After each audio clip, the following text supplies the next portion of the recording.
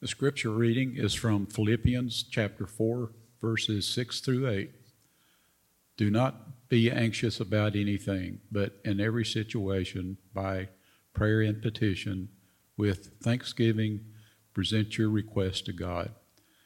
And the peace of God, which transcends all understanding, will guard your hearts and your minds in Christ Jesus. Finally, brothers and sisters, whatever is true, whatever is noble, whatever is right, whatever is pure, whatever is lovely, whatever is admirable, if anything is excellent or praiseworthy, think about such things. This is the word of God for the people of God. Thanks be to God. Thank you. Good morning. Man, thanks for leading us in prayer. Michael, thank you for reading our scripture this morning, and Gary, and just everything that takes place kind of on a constant basis for the work of the ministry here at Resurrection Global Methodist Church to take place. It is a beautiful thing to watch. It is a beautiful thing to get to brag about, and I brag about you guys often. And tell the story about how the Lord brought us together, and how if you're looking at baseball card statistics, like some things just don't line up, except for that there was just unity of the Spirit, and the Lord has just been at the helm of this thing from day one. And so this morning is a celebration, even as we look at loss over the last week of people that we love and have walked with, even as we go through just kind of the minutia of a new year. I will say I have had this next week earmarked for like 3 months now, because it's Annual Awakening, and I'm doing a breakout group, and I'm responsible to get a whole person from another country on the other side of the planet over here and aligned, and just been a lot of stuff kind of like just buzzing, just a lot of movement. And so for me as a pastor and for us as a church, it's been so beautiful to just watch the work of ministry just continue to step forward, because you guys are just saying yes to the Lord. So as we go into this final week of our series, Bold, I share that just to share that encouragement with you. Keep doing what the Lord is doing through you. Keep saying yes to what the Lord is doing in you, because it's bearing fruit. And we're getting to see the result of what God's doing. So, Bold. Last 2 weeks, this is the last week, 3 weeks total. Why did we, and by we, me, why did I, want to jump into this new year with this series, Bold? It was actually our Charge conference last year. Jim McClurg, the pastor of Alliance Global Methodist Church, he gave the message, and it was called Bold. So I figure I'll just rip him off, and we'll take it here. But he talked about the transformation in Peter, where Peter went from a doubting, scared, fearful disciple to Acts 2, when he stands up and preaches the first gospel message. And he said, what took place? There was this boldness that was instilled in him, that on one page of scripture, he's denying Christ, and in the next, he's like standing up in the middle and just saying, this is the truth of who Jesus is, what he did, and what that means for you. And it lit me up. And I said, what a good thing that we need to be reminded of as believers. And as I've dove into the scriptures, as I've kind of just tried to sense what does the Holy Spirit have for us. I've run into this thing where the mechanics of boldness are not a mystery to the majority of human beings on the planet. The mechanics and what it means to be bold. When you think of the word bold or someone who is bold, you kind of have an idea that pops into your head. Whether that be a public speaker or an athlete, you have this idea that pops in your head. But what so often happens for us as believers is that once it goes through the filter of the realities of life and kind of social, cultural, politeness standards, and all these different things that kind of like impact the way we interact with each other, and especially the way we interact with strangers. We get to the end of that process, and what we saw as bold here, once it goes through all of the systems, kind of comes out, and it's not a hard and fast, but what I saw in my own life, and what I think is true for the majority of us, is that what ends up coming out of our mouth is way more guarded, is way more afraid than what I originally started when I'm going to talk to someone about who Jesus is, what it means, what it's taken place in my life. So week one, we highlighted that Peter said that you should always be ready to give an answer for the hope that you have found. And I gave you the homework assignment, and I checked it last week, and then we didn't do anything with it, and I got some complaints, so I apologize.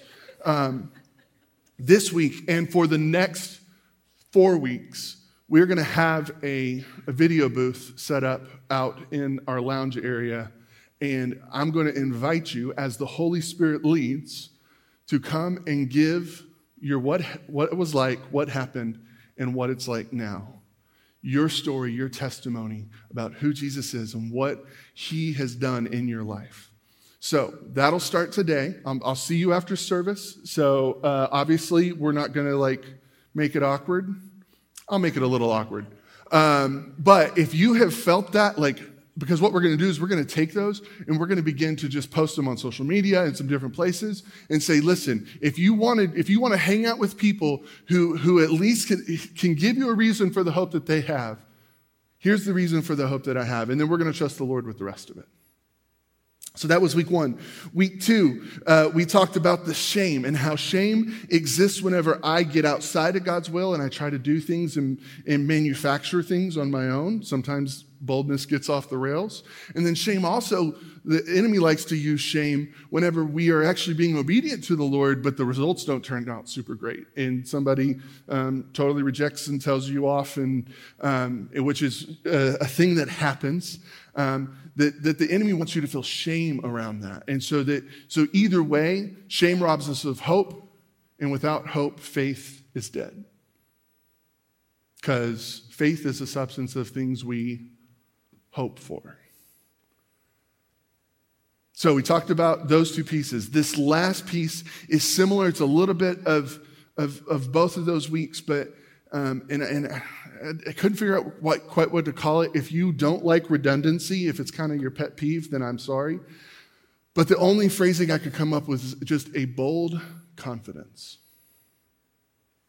What does bold confidence, when I'm talking about what God has done in my life, how does that take place? How does that become rooted? Because I think that confidence is something that is sometimes fake and phony.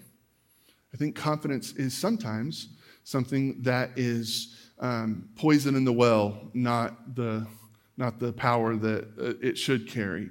And I think a lot of us, again, when I say a lot of us, I'm talking to stuff that's in me. So I hope it registers. If it doesn't, that's fine. But a lot of times I view confidence, I don't want to be too confident because I don't want people to think that I'm arrogant or rude. And yet you go into the scriptures and there are very blunt statements made that are not easy to process, are not easy to maneuver and to digest in our spirits. And yet we almost reserve that for Scripture. And I don't carry that same confidence just to speak boldly in my day-to-day. And so I went into this passage in Philippians, and I just kind of found this. Confidence is so often shaped by who I'm talking to. Y'all follow me here. We discovered the what, we understand the how. The goal today is to discover who we are supposed to share with. So if you turn to Mark 16:15. And then he told them, go into all the world and preach the good news to everyone. So if my confidence is shaped and kind of contingent on who I'm talking to, who am I supposed to go and share this good news of Jesus with? And the answer is everyone. All right, band, y'all come on up. If only it were that easy. Because the truth is that, again, age, younger people will, when they're talking to someone who's outside of their age range, older people who are talking to someone outside of their age range, people in the middle talking to people outside of their age range, you begin to come up with a narrative. So the narrative that typically exists is they don't really want to hear what I have to say. Wealth, again, this might just be me. But when you perceive someone's wealth as greater or lesser than yours, you don't want to say something wrong. You don't want to say something inappropriate. Perceive social status. Anybody watch your words a little bit more carefully when you're around a city council member or principal of a school? Or do you understand? This is what I'm talking about. These are the little daily things that impact our confidence. And this is something that has been taking place in the church at large. So Barna Research, if you ever want to find some just really cool, interesting data about the state of the church global and different stuff, Barna is a great place to go. They have very reliable stuff. So between 2015 and 2022, that 7-year span, there was a 24-point drop in percentage points of pastors who felt that their church was at least somewhat effective at reaching out to the unchurched. So in 2015, 63% of pastors said, yes, my church is at least somewhat effective, which is a pretty low bar to begin with. In 2022, 39% of pastors said, I feel that my church is at least somewhat effective in reaching the unchurched. That's a pretty steep decline. And these are pastors, so we tend to inflate numbers anyway. So take it with a grain of salt. But this is not a Methodist thing. It's not a specific denomination. It is a reality for the church global. So the question today is, how do we become a people who confidently tell the world about Jesus? I will go ahead and give you a little spoiler alert. It's really simple. But don't get lost in the simplicity of it. Because typically, this question, how do we become people who confidently tell the world about Jesus,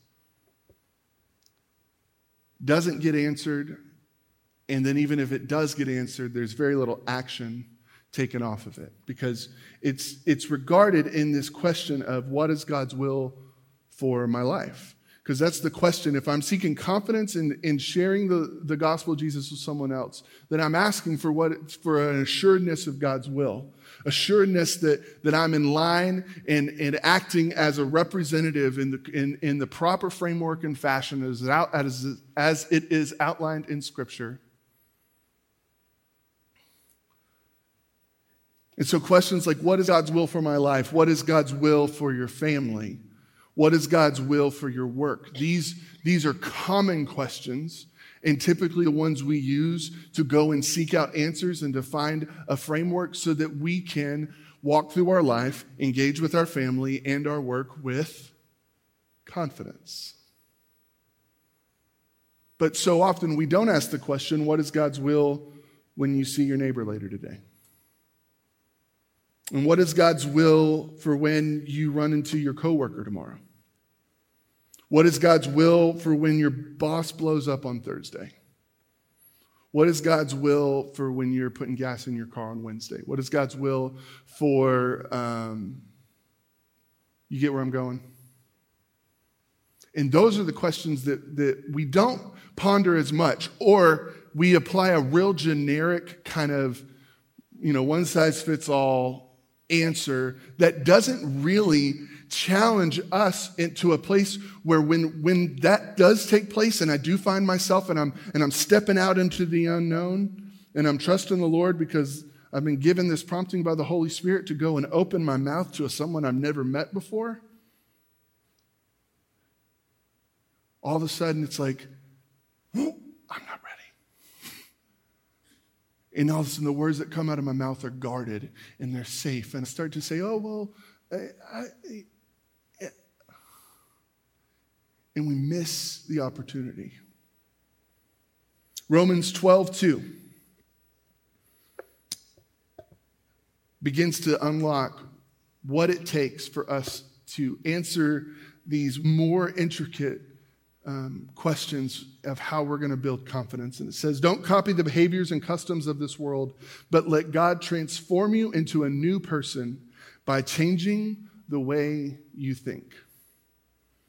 Then you will learn to know God's will for you, which is good and pleasing and perfect."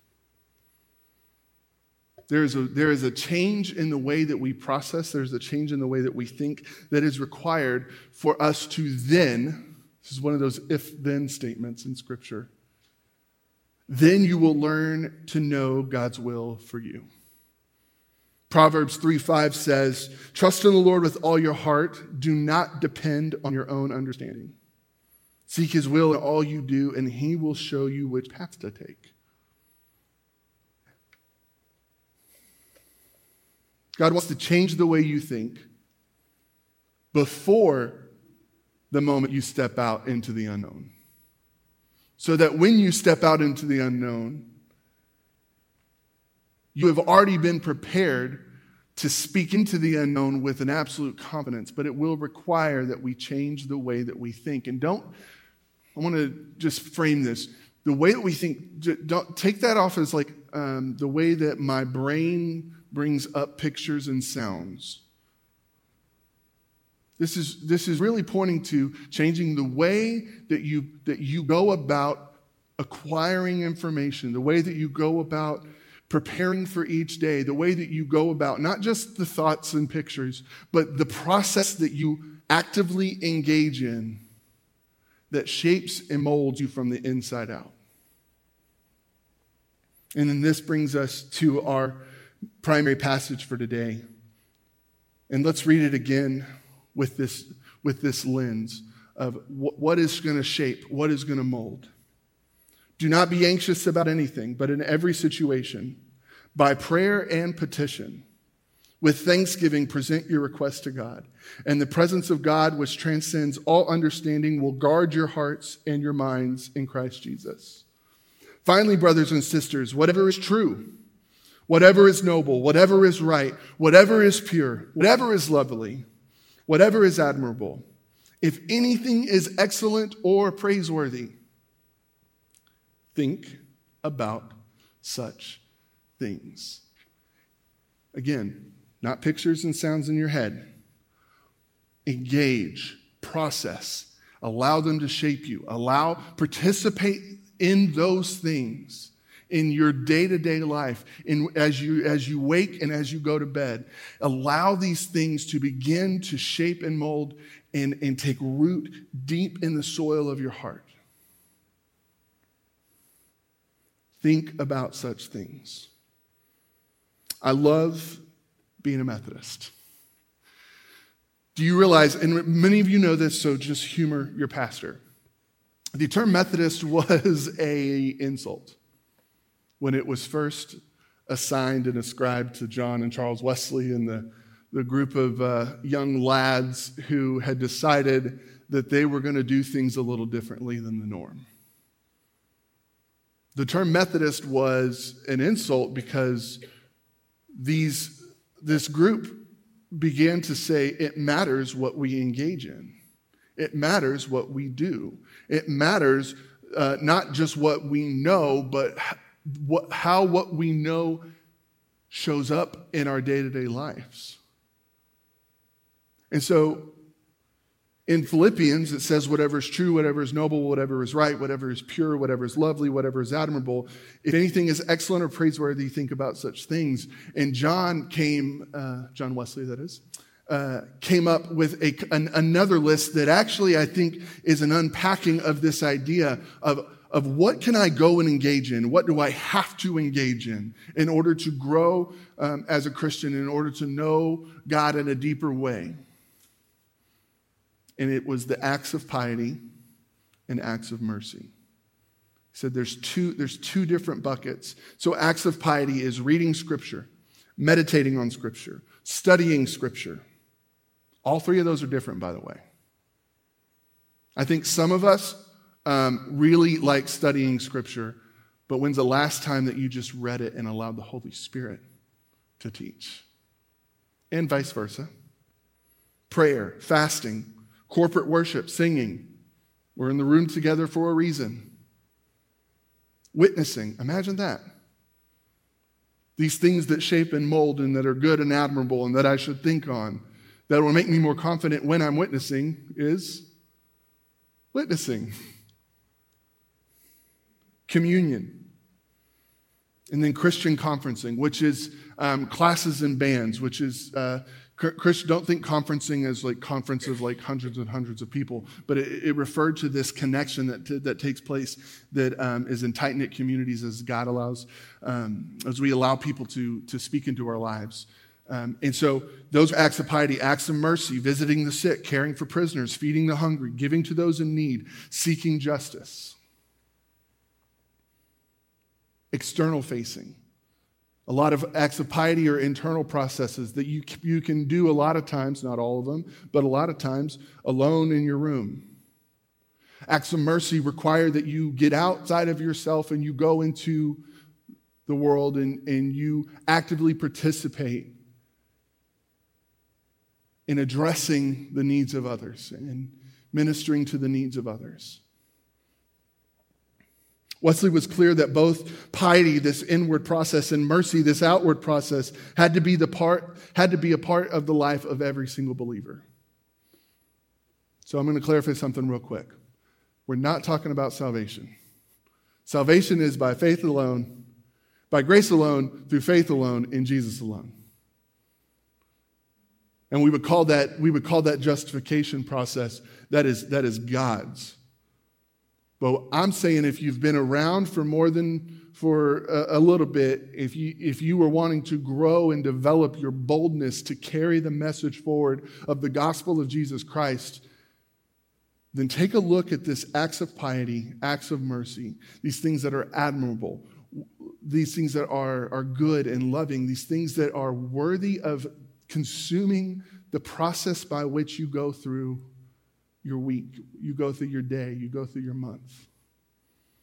And don't just use that checklist and go, oh, well, there's 8 things on there and I'm doing 3.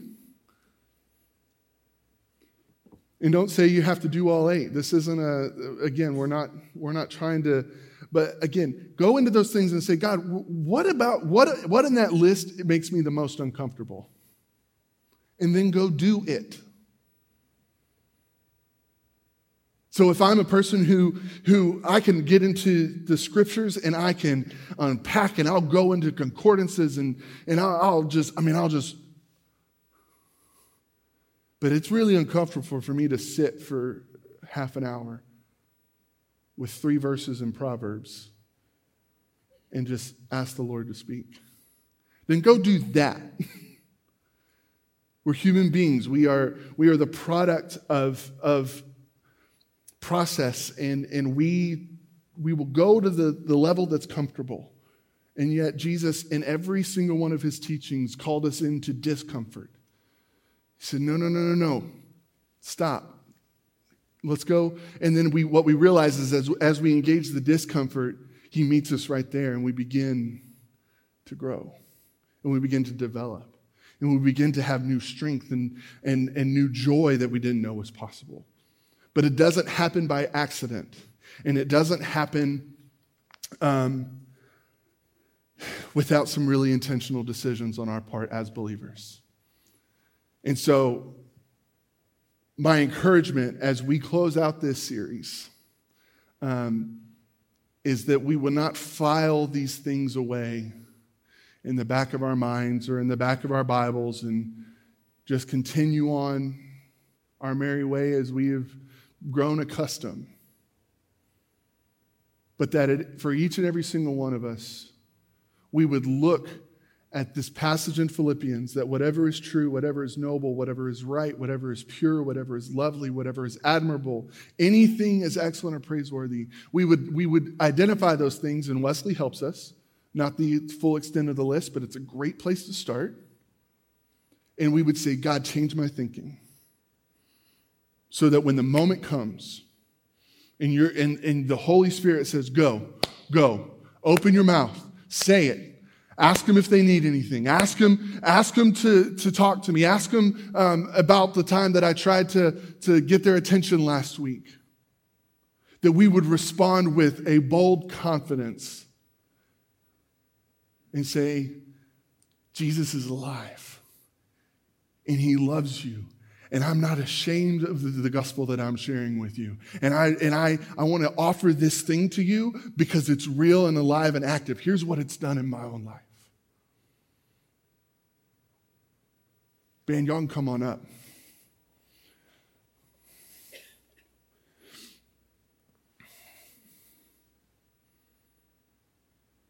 But here's the truth is, I would love to produce a result right now. I would. Welcome to being a human.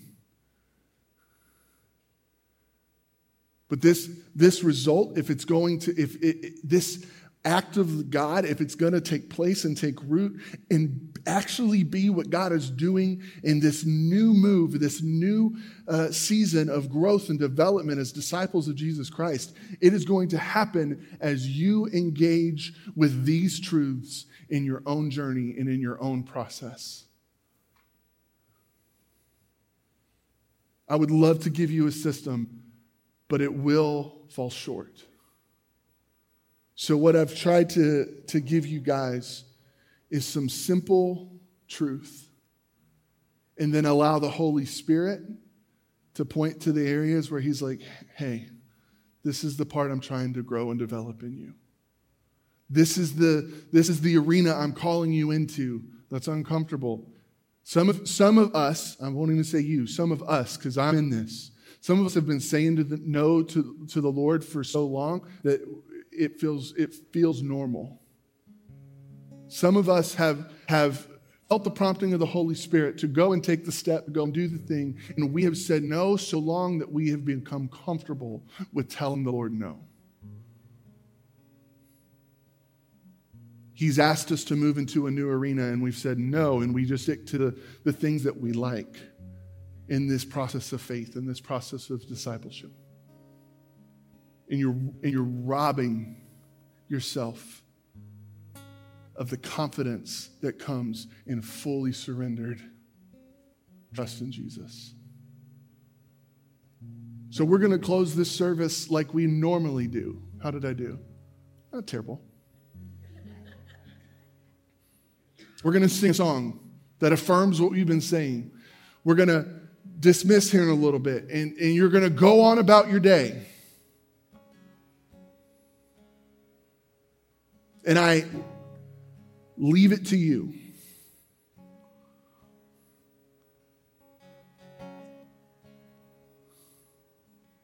To take the moment when the Holy Spirit shows up this week, because of this I am sure, it will happen. You'll feel the tug on your heart. The thing will take place. Something will get your attention. It'll remind you of 20 years ago whenever God said, hey, I want you to go and I want you to serve in this area. And you said no. Something will take place. And I'll just say, go and do it. Go engage it. But I don't know how. I don't care. But where do I start? Somewhere. Call a friend. Call me. But begin to engage in these things that are good, trustworthy, admirable, and allow them to shape the way you think. And the rest is up to God. Amen?